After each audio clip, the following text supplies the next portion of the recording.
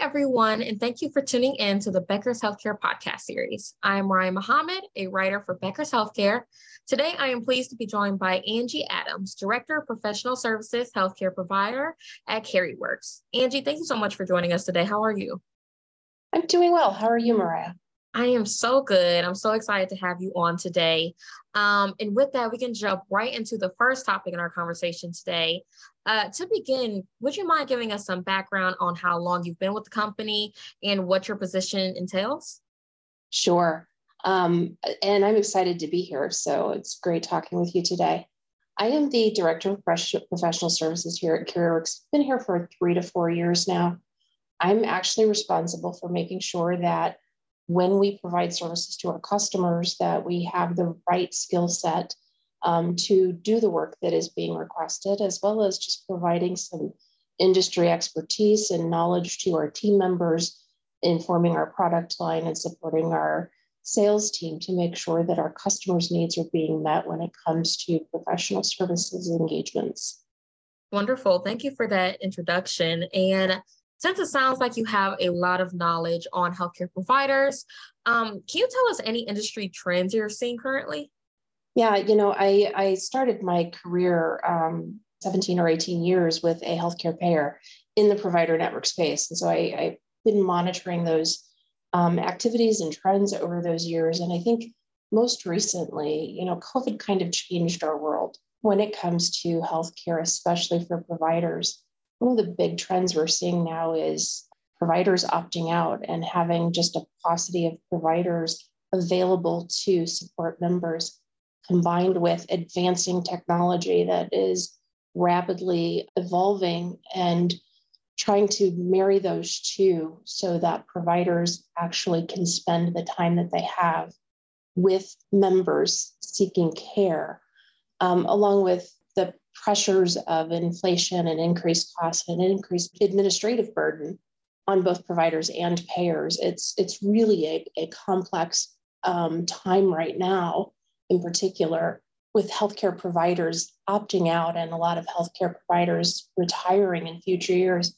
One of the trends that really needs to be addressed is how do we make sure that there's equity with members? How can members and patients get medical treatment that they truly, really need? And that's one of the biggest challenges that I see today, and some of the things that they're doing to address some of those things are health equity programs, as well as interoperability to try to help bridge that gap between payers and providers, as well as between providers themselves. Absolutely. I completely agree. And for you, why is it so essential for payers to be more agile in their work? Is there any technologies you know of that can assist in that work?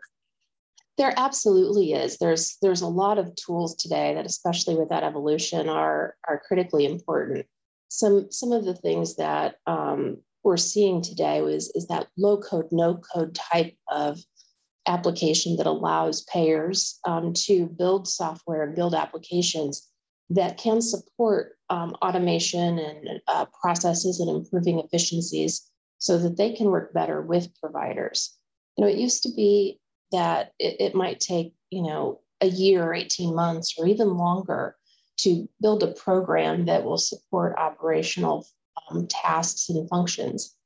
With low code and no code platforms, it's much easier, and software can be built and applications can be built to support workflows much faster than it used to be. It's not uncommon to have a new product or software built in just a couple of months, and then allowing those types of things to be improved upon in a more agile fashion, so that you can evolve very quickly as processes change, as the industry landscape changes. There's also other things like machine learning to help improve some of the manual tasks and processes that are inevitable in every process, and operational tasks.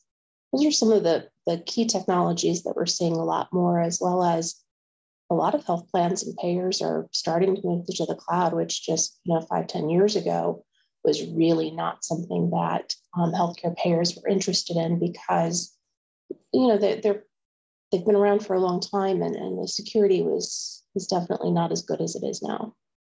Yeah, absolutely. Thank you for that insight. And I think you would agree that for everyone's best interest, member and provider relations need to maintain a level of understanding and teamwork. How do operational process improvements make a substantial impact on this relationship? That is such a loaded question because the key aspect to healthcare is really the providers being able to see patients. Just 10, 15 years ago, they used to spend 9 to 10% of their time on administrative functions, which means, working with healthcare payers to get approvals and things like that.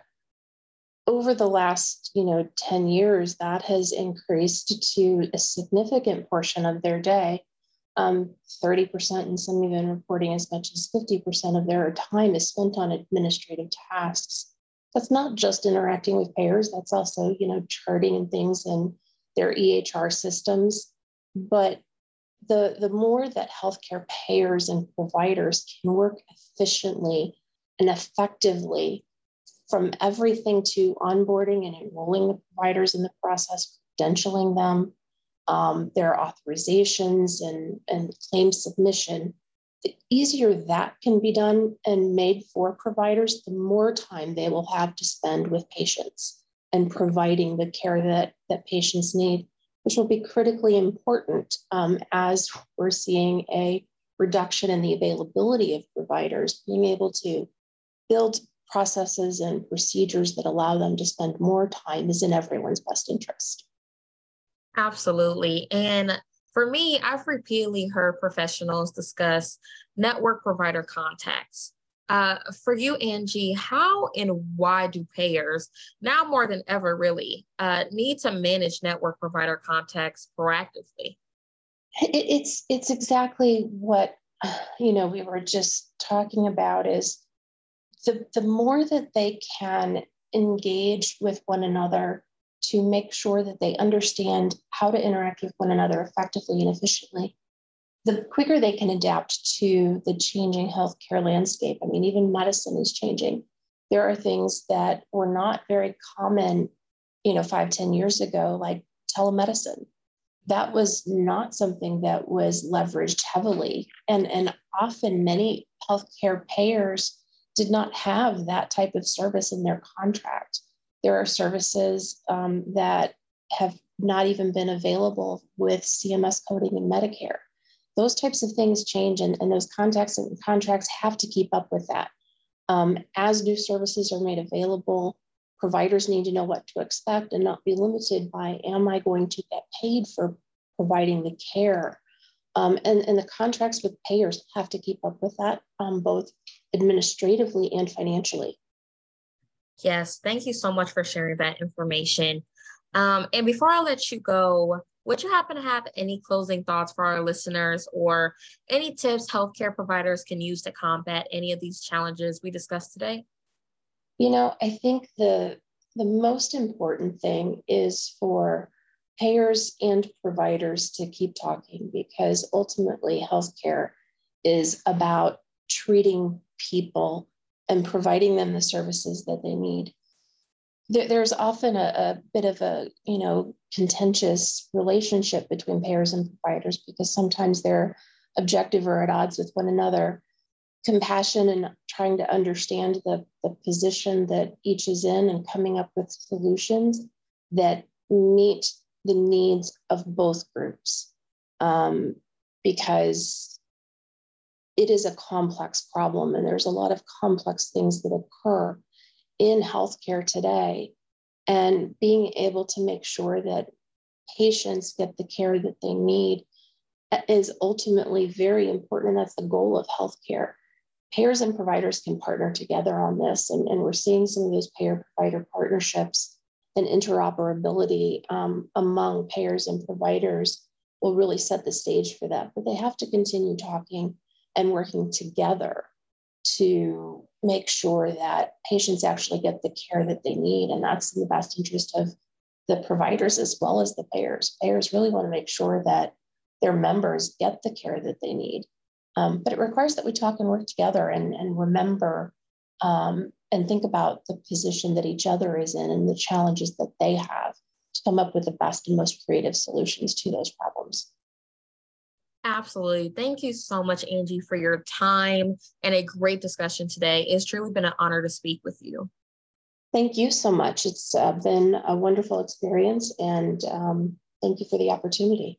Yes, of course. And I also like to thank Kiriworks as well for sponsoring this episode. You can tune into more podcasts from Becker's Healthcare by visiting our podcast page.